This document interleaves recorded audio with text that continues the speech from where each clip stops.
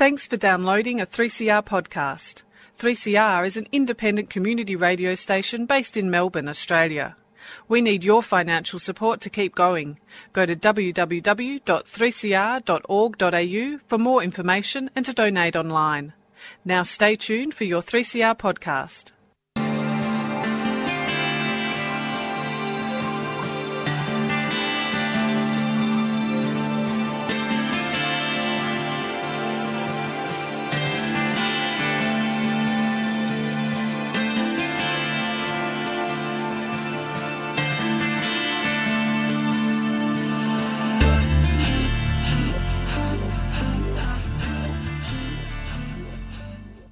Violence can destroy families. I decided one day that I could not stand having my children witnessing more of the physical, verbal and emotional abuse. While I was facing issues of family violence, I heard about a service available to assist people in my situation called InTouch. I called InTouch and spoke with someone in my language. InTouch gave me the support I needed. Thanks to the people at InTouch, I've been able to rebuild a better life for my family.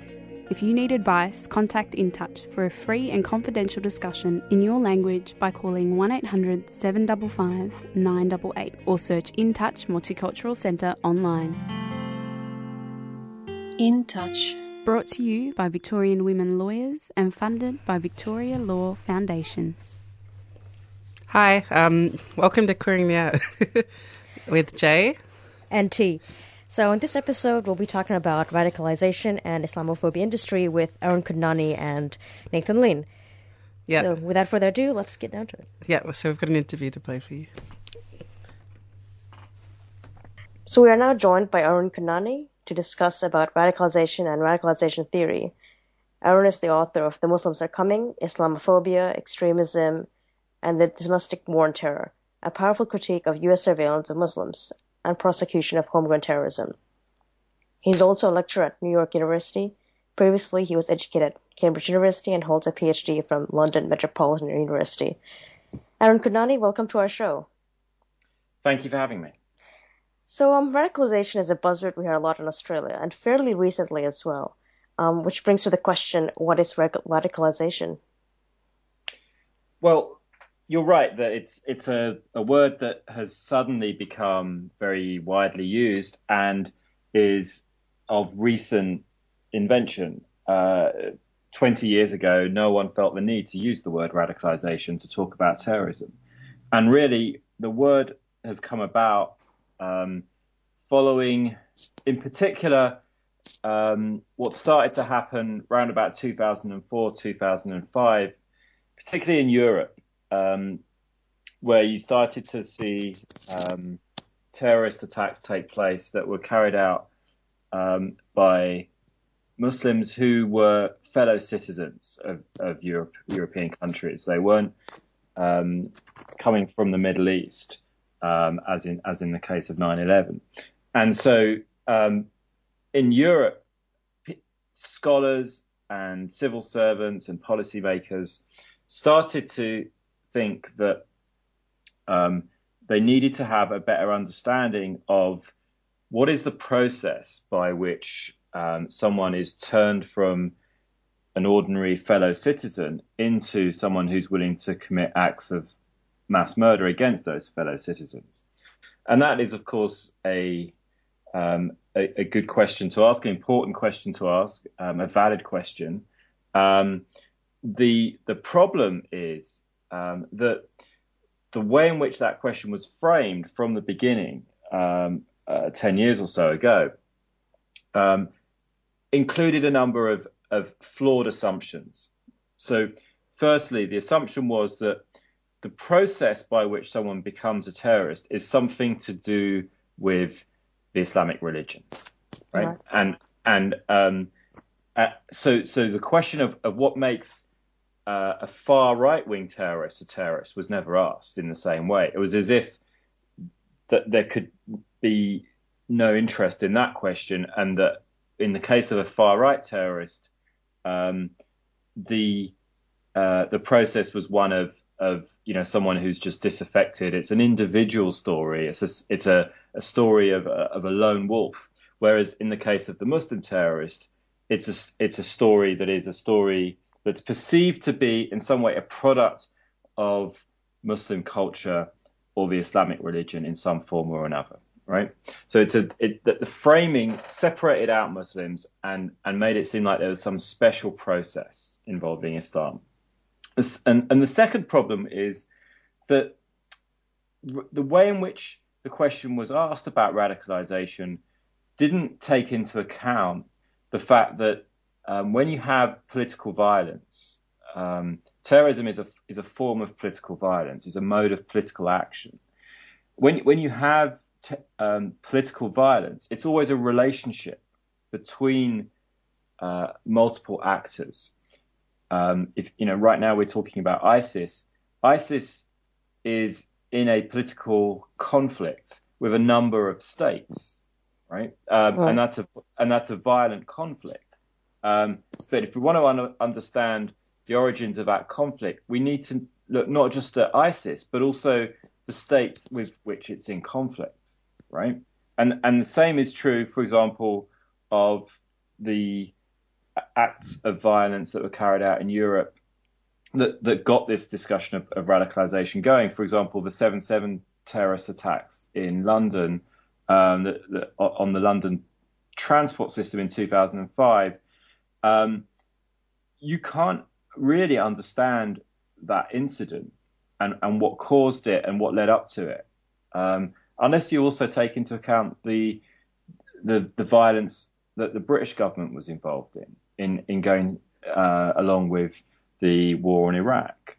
It's not that it's all about foreign policy decisions, but foreign policy decisions are part of this story, a substantial and significant part of this story. So unless you understand that violence is interactive, it's a relationship, you're missing out a large part of the story. And of course, the think tanks and the policymakers that were pushing this concept of radicalization deliberately wanted to exclude the question of foreign policy and deliberately wanted to focus all the attention on religion as the only possible explanation for this, because that's a convenient story to tell. Exactly. At a time when there is mass opposition to the war on terror. So there were clear political agendas at play here coming from neoconservatives on both sides of the Atlantic, and in particular in the UK, where I'm from. This was very much tied up with the Tony Blair government and his attempt to retain some shred of legitimacy after the catastrophic decision of his to go along with George W. Bush's war in Iraq. Okay, so perhaps for the listeners, what is radicalization theory? Well, so as I was saying a moment ago,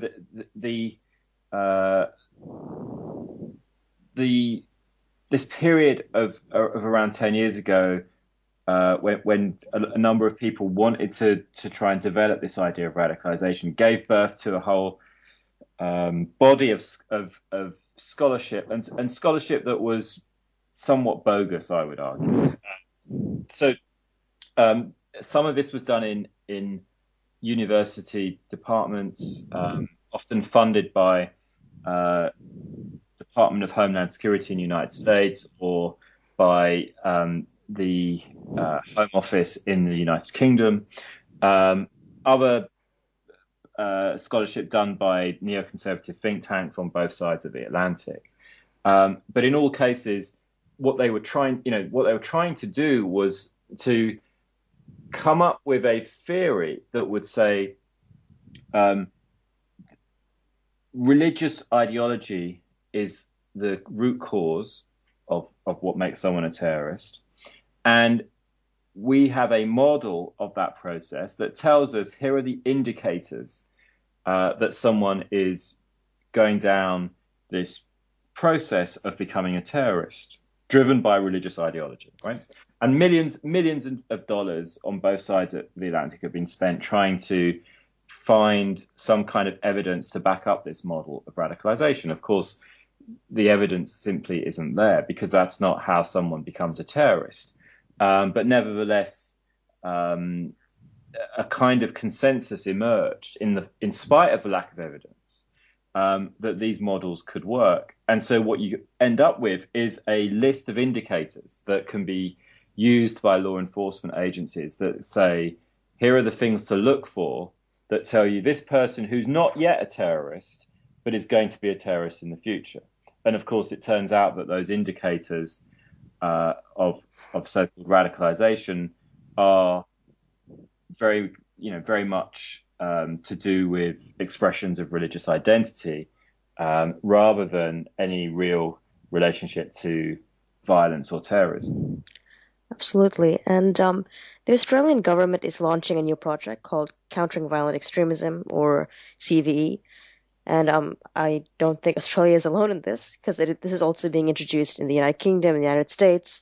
But does it really stop violence? Well, we had in the United Kingdom in 2006, under the Tony Blair government, we had the introduction of a policy called Preventing Violent Extremism, which was the first attempt in the world to do something like this. And so the current policy that's being rolled out in the United States over the last year or two, called Countering Violent Extremism, is modelled on that original British model from 2006, and the Australian policy that's coming out now, called Countering Violent Extremism, is also modelled on the British model. And what the British model was trying to do was to say, its starting point was to say that there is a problem amongst Muslims in Britain, a cultural and ideological problem that is usually captured under this word extremism.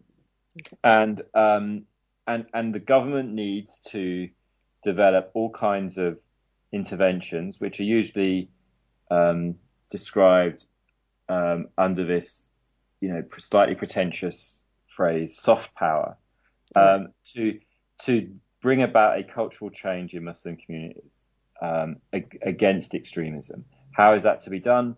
By funding community leaders to promote a so-called anti-extremist message, by identifying individuals who are considered to be extremists and engaging them in so-called de-radicalization processes. Now, a number of key points here. One is the idea of extremism is different from the idea of terrorism. Terrorism is correctly classified as a criminal offense. Extremism is about the ideas you have, and is really about what you think. So if you're having a government that is saying we're gonna go after extremists, well, you better watch out for your freedom to dissent in that kind of scenario, because calling something extremism has a long history of closing down dissent. In the United States, Martin Luther King was called an extremist for most of his active life. In British history, the use of the word extremism to describe political opposition goes back to British colonialism in India. The extremist was the Indian who wanted to be independent from British colonialism. So, when Muslims in Britain express dissent, they get called extremists, right? If they are passionately critical of the war on terror, if they're passionately opposed to the Iraq war, if they're passionate supporters of the Palestinian movement, they are classified as extremists, right? So, so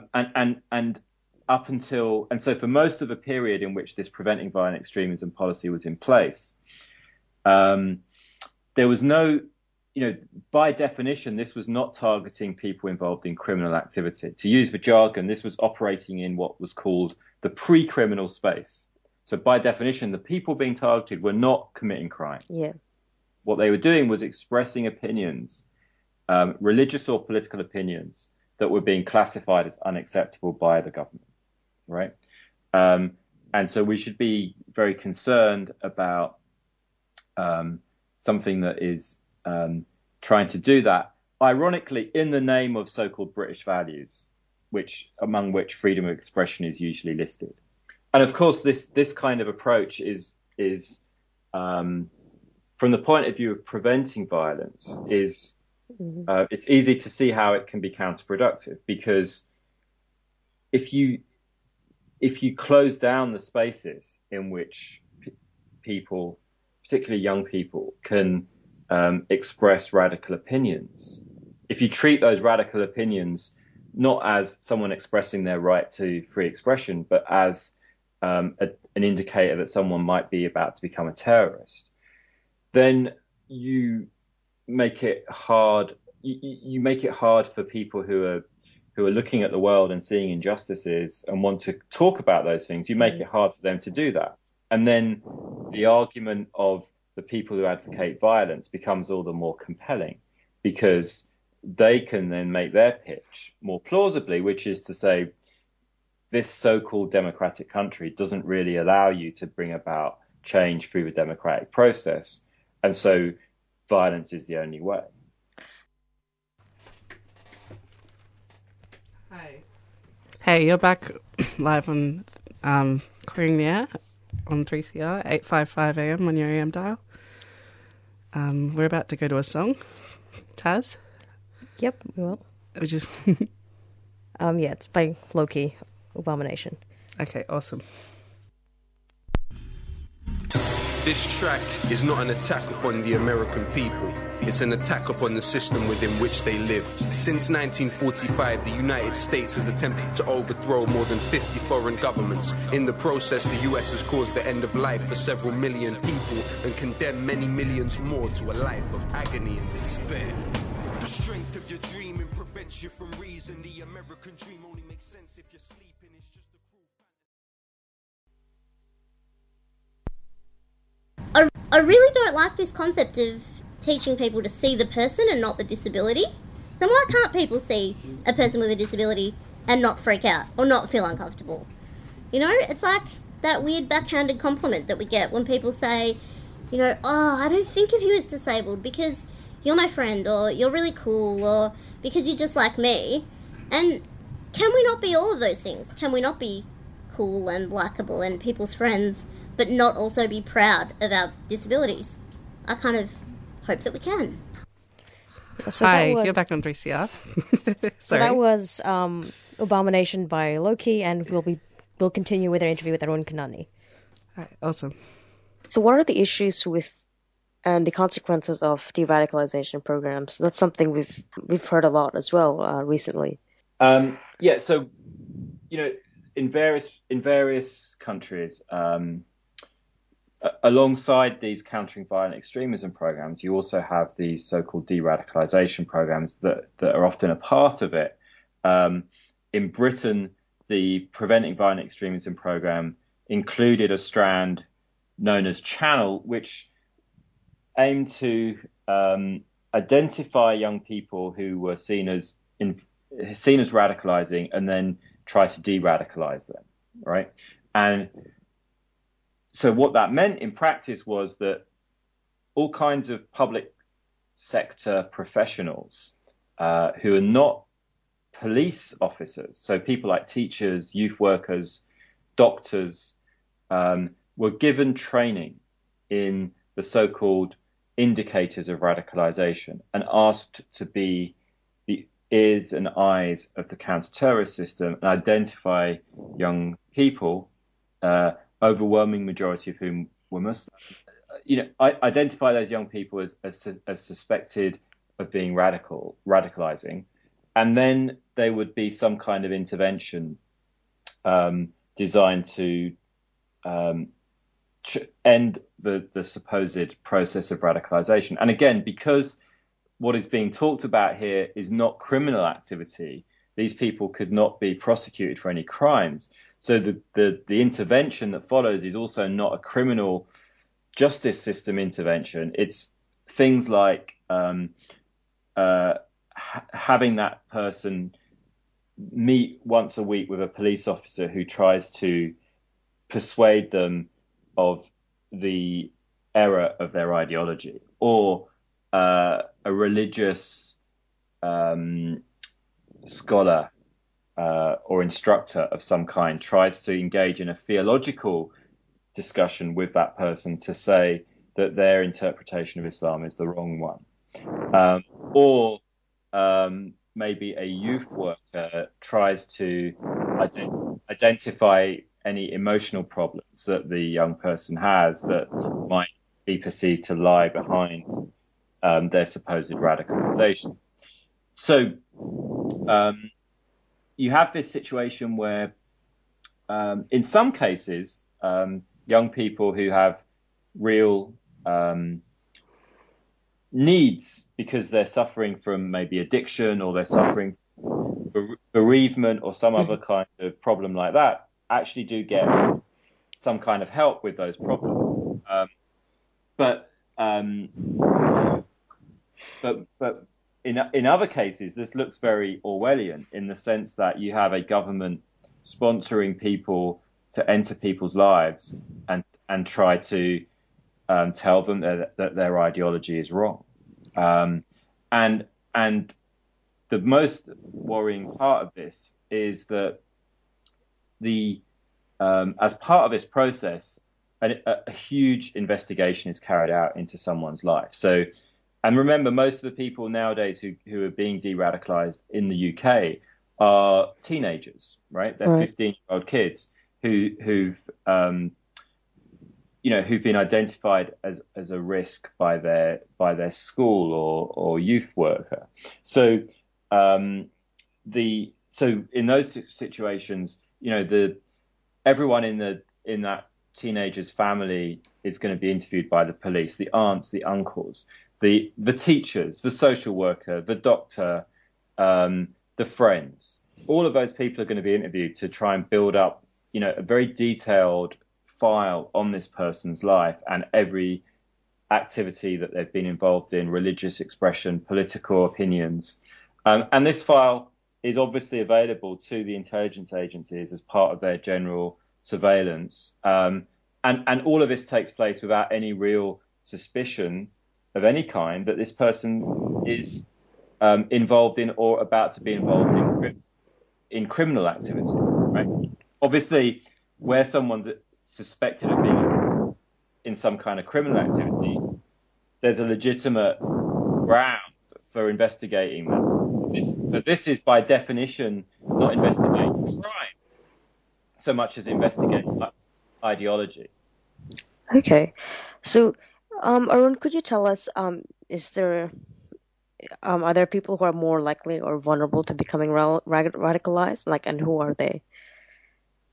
Well, I think the term radicalized is probably not helpful here. I mean, I think the lesson of the way in which this term radicalization has been circulated over the last decade or so is that it doesn't really help us to understand what causes violence. We want to reduce violence in the world. The term radicalization doesn't really help us to do that because because of the flawed assumptions that I spoke about earlier that seem to be embedded into that concept. So the real question we should be asking is, how do we reduce violence in the world, right? And where we have this problem of individuals in Australia or the UK or the US, a small number of individuals who seem to be attracted to violent organizations of various kinds, one of which currently is ISIS. How do we intervene to make that less likely to happen? Right? That's a valid question, and the answer, I think the answer is on a number of levels. One answer is that if we want to condemn without hypocrisy the violence of a group like ISIS, for the way in which it kills civilians, for its sectarian violence, then if we're going to do that without hypocrisy, we also have to condemn the violence of our own governments when they kill civilians and the racism of our own governments. So it's and this is something that I think most of the Martin Luther King was someone who understood this. I think Martin Luther King is one of the great resources here for thinking about questions of violence that's still relevant today. And he often said that you can't preach non-violence at home while preaching violence abroad. And he was saying that in the context of the Vietnam War, but we should be saying that today in the context of the war on terror. So that's the first thing, and obviously part of what we're dealing with when we're dealing with a group like ISIS is a legacy of foreign policy failures from the past, in particular the Iraq War. So, but then apart from the foreign policy issue, we can also talk about the factors that are present for young people domestically. So, to some extent, some of these individuals are suffering from mental health problems, and so to the extent that we provide decent mental health services for young people, we will be doing something to address these problems. And more generally, I think the one thing that we can be doing is trying to create a culture and a space for young people in which the expression of radical opinions is not seen as dangerous and threatening and attract suspicion, but is seen as a healthy and desirable thing to happen in a democracy. So in that sense, radicalization is the solution, not the problem. Right? Having people express radical criticisms is precisely what we should want as an alternative to violence. Absolutely. So lastly, Arun, what are your thoughts on the radicalization of the right and their sense of entitlement to be able to report on supposedly Muslim issues? If we're going to use this word radicalization, then it's absolutely right that we ask about not just the radicalization of Muslims, but the radicalization of other groups in society as well. If radicalization is to do with the willingness to use violence to solve political issues, then we should ask why over the last 15 years the willingness of the US government and the UK government and the Australian government to use violence to solve political problems, why that has increased as well. That's also a kind of radicalization, right? And obviously part of the story there is the story of neoconservatives influencing policy in the first few years after 9/11, and then that kind of approach to foreign policy becoming normalized under more recent governments, particularly under the Obama administration. If the neoconservatives invented the war on terror, then Obama has made it normal, made it the standard foreign policy stance of the United States, and absorbed liberals as supporters of it, so that it's now a consensus across the political spectrum rather than just being a conservative project. I mean, I think that as far as the question of conservatives reporting on these issues, I mean, I think the issue here is not that they're right to report on these issues, but the question of knowledge here, right? So we have a basic problem in the way in which Muslims are spoken about in the West, right? Which is that there is a basic framework that Muslims have to fit into in order for their voice to be heard, and that framework is one that is not in their interests as people who are trying to engage in a defense of their rights in these societies. So what I mean by that is essentially the framework is one in which the only question that anyone is interested in is, are you an extremist or are you a moderate? Right? So if you say that your community is facing a civil rights issue, right? No one hears that as you are raising a legitimate issue as a citizen of this democratic process. Everyone hears that as, oh, you're an extremist because you're trying to conduct some kind of stealth jihad, some kind of lawfare, using the democratic process to advance an Islamic extremist agenda, right? So taking a position that would for almost any other group be considered just a normal part of the public discourse of a democratic society, for Muslims becomes an indicator of suspicion, right?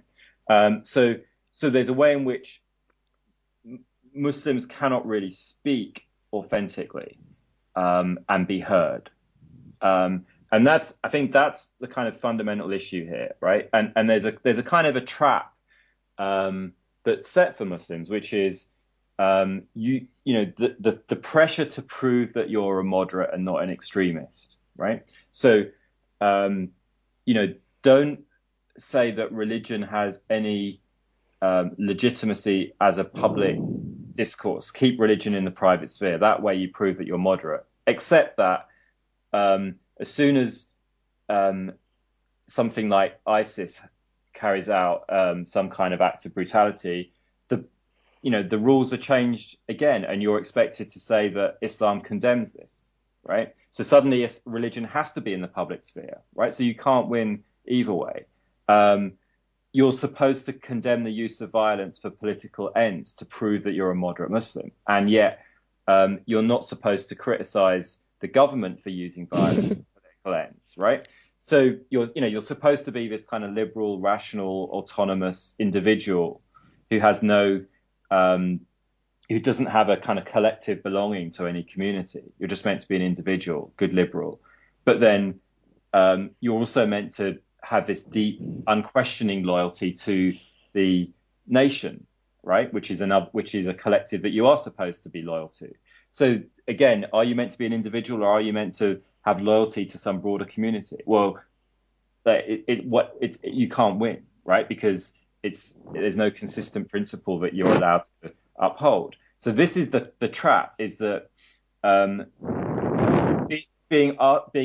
having to prove constantly that you're a moderate Muslim means that you're always going to be suspected as an extremist, right? And the problem is that basic framework needs to be challenged and understood. All right. Absolutely agree. So thank you, Arun Kanani, once again for your time. I think this conversation is definitely much needed, especially with growing Islamophobic sentiment in Australia. Well, thank you very much for having me. I let my take rock, my take rock. I let my take rock to my take rock. I let my take rock, my take rock. There he is, snap your finger like this, like this, like that. I let my take rock, my take rock. I let my take rock to my take rock. I let my take rock, my take rock. I let my take rock to my. Now listen here, before I disappear. If apocalypse is near, never fear. Laku laku with the spear. Girl, I got you with the beer. So cheers to my folks. So my chariot is here. Gotta go, gotta go. Got a whole lot of poems in my scrotum. Mama bust, I turn them into gold. Like Manny with the gloves or Midas with the touch. I told them not to fuss. Got my mind on my money, but the money's not enough. What a pile of debt not robbing yet, but I bet you'll see that. So that was New People, the Empire Remix by Blue Scholars, and we'll continue with our second part of the show, which is an interview with Nathan Lean, the author of The Islamophobia Industry. We are joined by Nathan Lean to discuss about the Islamophobia industry.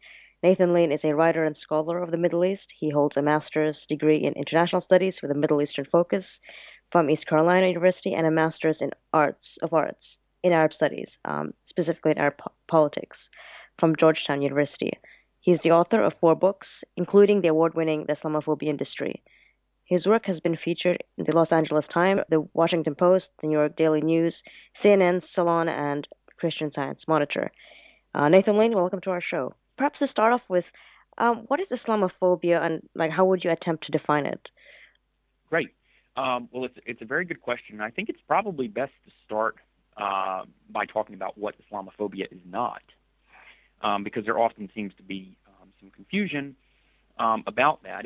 Islamophobia is not the dislike of Islam. It's not simply the sum of its etymological parts, so the fear of Islam. It's not criticism of the religion's various tenets, and it's certainly not criticism of particular acts of violence or immoral behavior on the part of some Muslims. Rather, what we're talking about here when we talk about Islamophobia is biased views of an entire group of religious people, so views that are most often shaped by a few different things. Generalization, so one Muslim does something bad, therefore all Muslims must be bad. Reductionism, which is reducing Islam's diversity to one or two extreme examples. So hand chopping in Saudi Arabia or stoning in Iran or two instances. And misattribution. So that is, a Muslim does a bad thing, thus they must have done that bad thing because they are a Muslim. So that really, I think, gets at the part of what I'm talking about here. Now, as for a definition, Islamophobia, I would say, is prejudice towards or discrimination against Muslims on the basis of their religious identity or their perceived religious identity. And it has a long history, and we can talk about that later, perhaps. But like anti-Semitism, like homophobia, like racism, when we talk about Islam, we're talking about mentalities and actions that demean an entire class of people. Okay, so what is the Islamophobia industry? So the Islamophobia industry is a small but tight-knit network of people and groups in the United States. They have tentacles in Europe, too, but that emerged in the years after 9/11. So they're well-connected, they're well-funded, they're interconnected, I should say, and they spread out across the country. So they've been successful in really transforming recently online antipathy towards Muslims and Islam into on-the-ground activism that seeks at one level or another to sort of institutionalize Islamophobia. So we see this in, for instance, mosque opposition campaigns. We see this in advertisements for public transportation, metros. We see this in various efforts to advance anti-Sharia legislation, which has passed in 10 states here in the United States. It's been considered in more than half of all states in the United States. And that engage also in various forms of activism and demonstration, including things like the Draw comic cartoon contests, which maybe your listeners have heard about. Contests in Garland, Texas, that contests that attracted even armed citizens and protesters. So, there are various nodes of this industry. As I mentioned, they're well-connected, but they're also fairly well-connected to the political world. And a few of them have attracted 2016 presidential candidates, believe it or not, to their events. Additionally, we see, too, that there's a religious dimension that has nurtured sort of an odd but not unsurprising between evangelicals, and we're now learning more about the Catholic connections, and self-described Zionists, whose views of Muslims and Islam are often refracted really through the lens of the Israeli-Palestinian conflict. So that's just sort of a general group. Okay, so there's this website called IslamophobiaNetwork.com, and the website has a map of how different people and institutions work and operate together with a specific focus on the United States. Do you think that's a reasonable presentation of how the industry works? Yeah, absolutely. It is. That, as I believe, was put together by the Center for American Progress, which authored the report Fear, Inc. And so a lot of the material that's on that website was discussed in that report. But what I think that website does very nicely is it offers the public a way to visualize the various nodes in this network. and see quite clearly the lines of connection that exist between them. But it also offers a snapshot of their funding, which I think further clarifies for the public the kind of nefarious nature of a lot of these individuals and the degree to which their animosity towards Islam and Muslims has become quite prominent. Absolutely. So what are the origins of Islamophobia and the history behind it? We go back in time quite a bit here to the beginning of the first decade of the 20th century. The word Islamophobia and the phenomenon too, they're not new. The word we know was first used in 1910, and it was used by French writers who were describing the experiences of West Africans under French colonial rule, and they used the word in a way that described prejudice towards Muslims. So it was used even in its first in a way that got at a form of prejudice. But I think in a more contemporary framework, we can understand it as really sort of a cousin or a distant relative of other earlier prejudices in our nation's history here in the United States, but also just world history. It really, I think, grew out of the anti-Arab sentiment that was quite rampant during the early 1970s as a result of the oil crisis and the decision on the part of Iran to nationalize its oil market. But then, of course, just a few years later, with the hostage crisis and the Iranian Revolution, America's attention was cast again to that region of the world, the Middle East. And so, of course, the common denominator between Arab oil sheikhs, Iranian politicians, and then with the revolution, Iranian religious leaders was Islam. And so, we read the Cold War began to kind of wane. We began to talk about this new threat that faced the so-called West in expressly religious terms. So, it was the Green Menace, green, of course, referring to the color that's often associated with Islam, rightly or wrongly. The Muslim monster, the Islamic nemesis, the Islamic threat. And so from there, what happened was Washington really zeroed in on the Middle East and Muslim-majority countries as a region that was particularly threatening to U.S. national interests and national security. And then from that point forward, we know that the military's blueprint there became more and more entrenched. So, Absolutely. Just to give you an example, since 1980, the United States has invaded, bombed, or occupied some 14 Muslim-majority countries.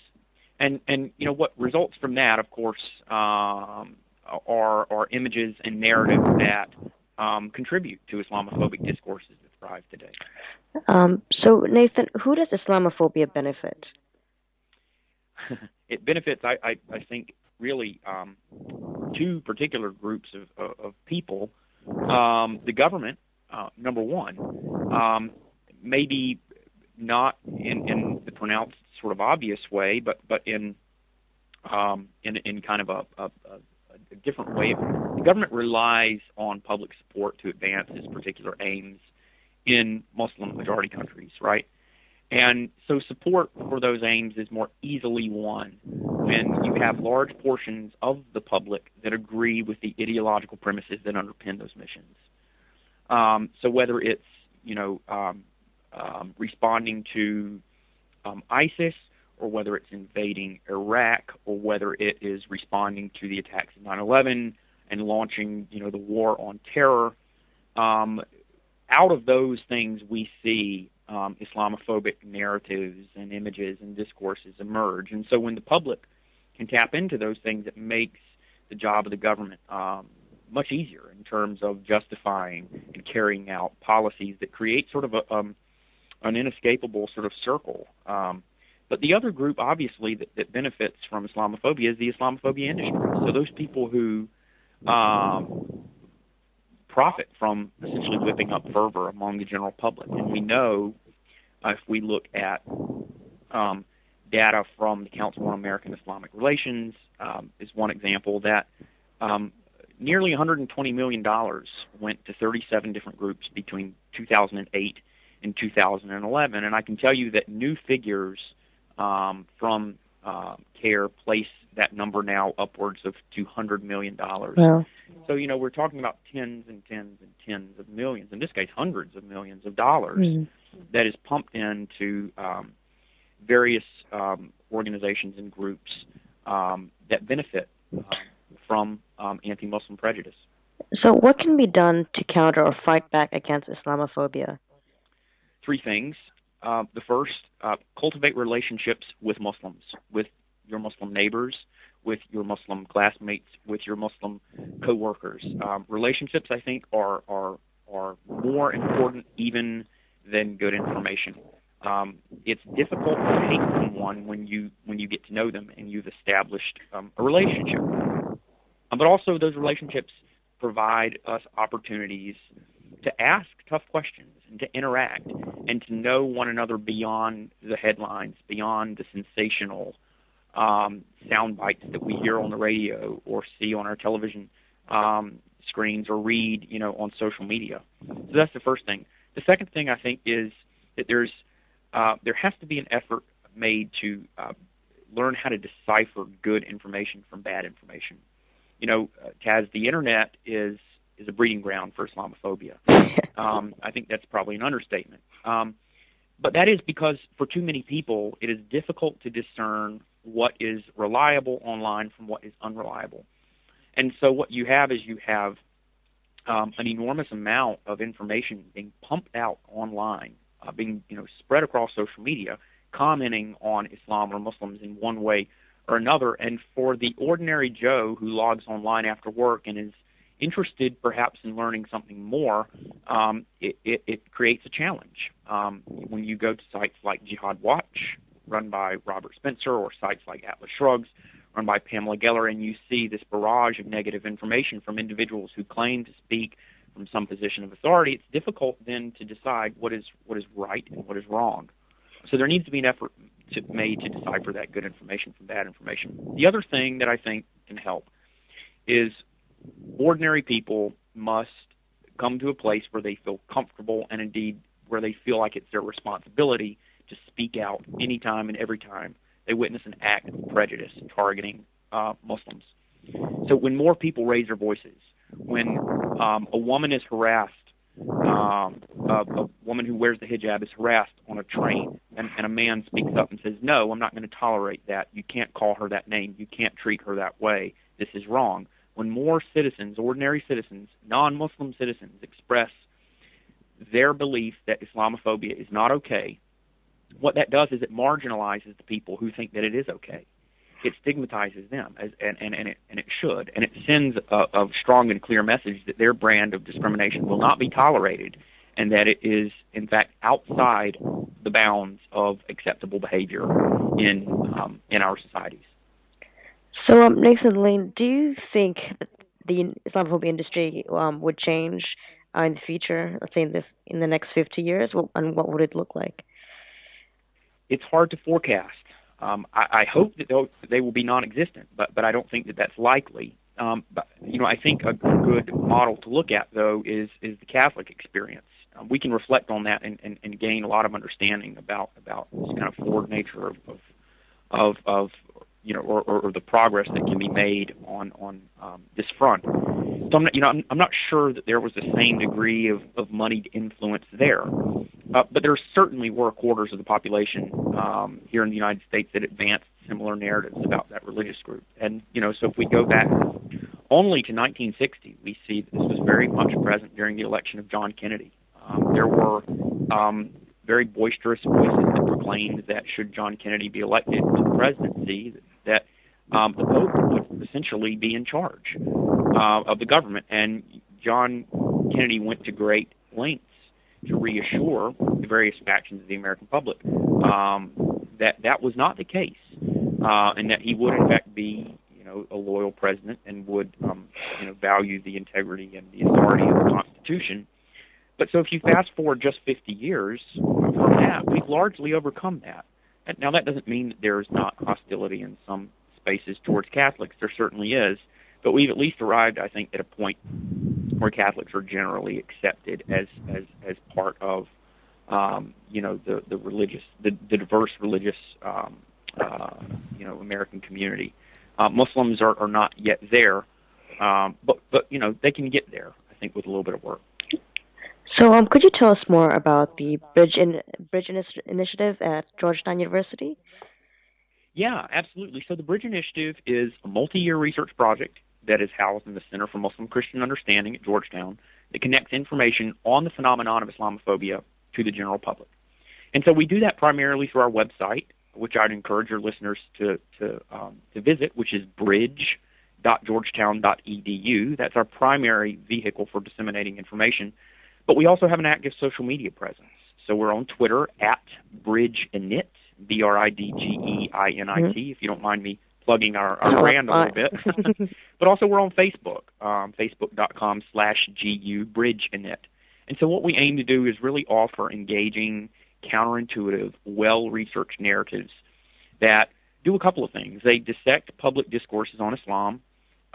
They comment on and sort of uncover the operational mechanisms of Islamophobia, so the industry, but also take things a step further and provide in Islam in the way in which they should be presented, which is that they're ordinary and important parts of American, European, Australian societies that contribute and that should be respected and valued by all people who value a world that is characterized by religious diversity and pluralism.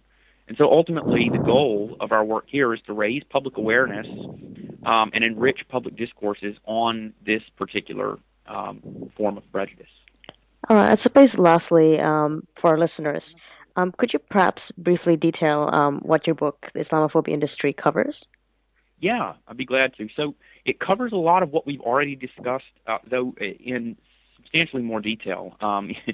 It really offers a glimpse into the lives and work of some of the people that are part of this network. So what I aim to do was to show how and why they do what they do. And I trace a lot of different things, but really I trace the network from the kind of bowels of the internet, as it were, to the halls of Washington, D.C. officialdom, to the occupied territories, believe it or not, to the pulpit of evangelical preachers, and even overseas, where I look at some of the ways in which European outfits and organizations and individuals in Europe have consumed and actively participated in this effort to stereotype Muslims.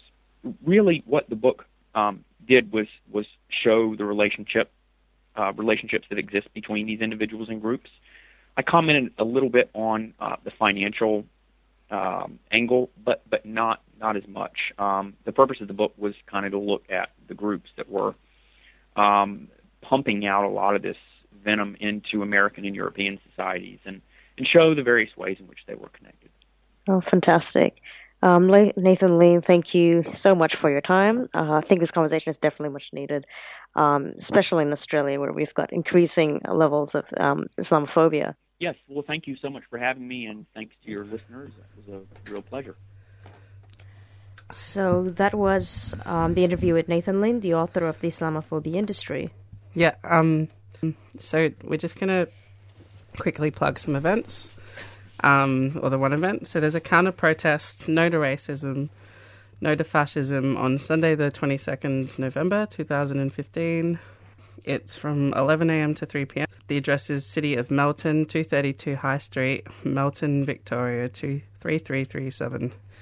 It's an important cause to get along to, especially, I guess, with what's been happening, with what happened at 3CR the other day too, I guess. So yeah, thanks for listening to Clearing the Air. Thanks for all the interviews. No problem. Thank you. Thank you. So see you next time. Bye. Bye. Panoply, panorama, panpipe, pansy, aha, pansexual, knowing no boundaries of sex or gender. Sound interesting? Then join Sally on Sundays at noon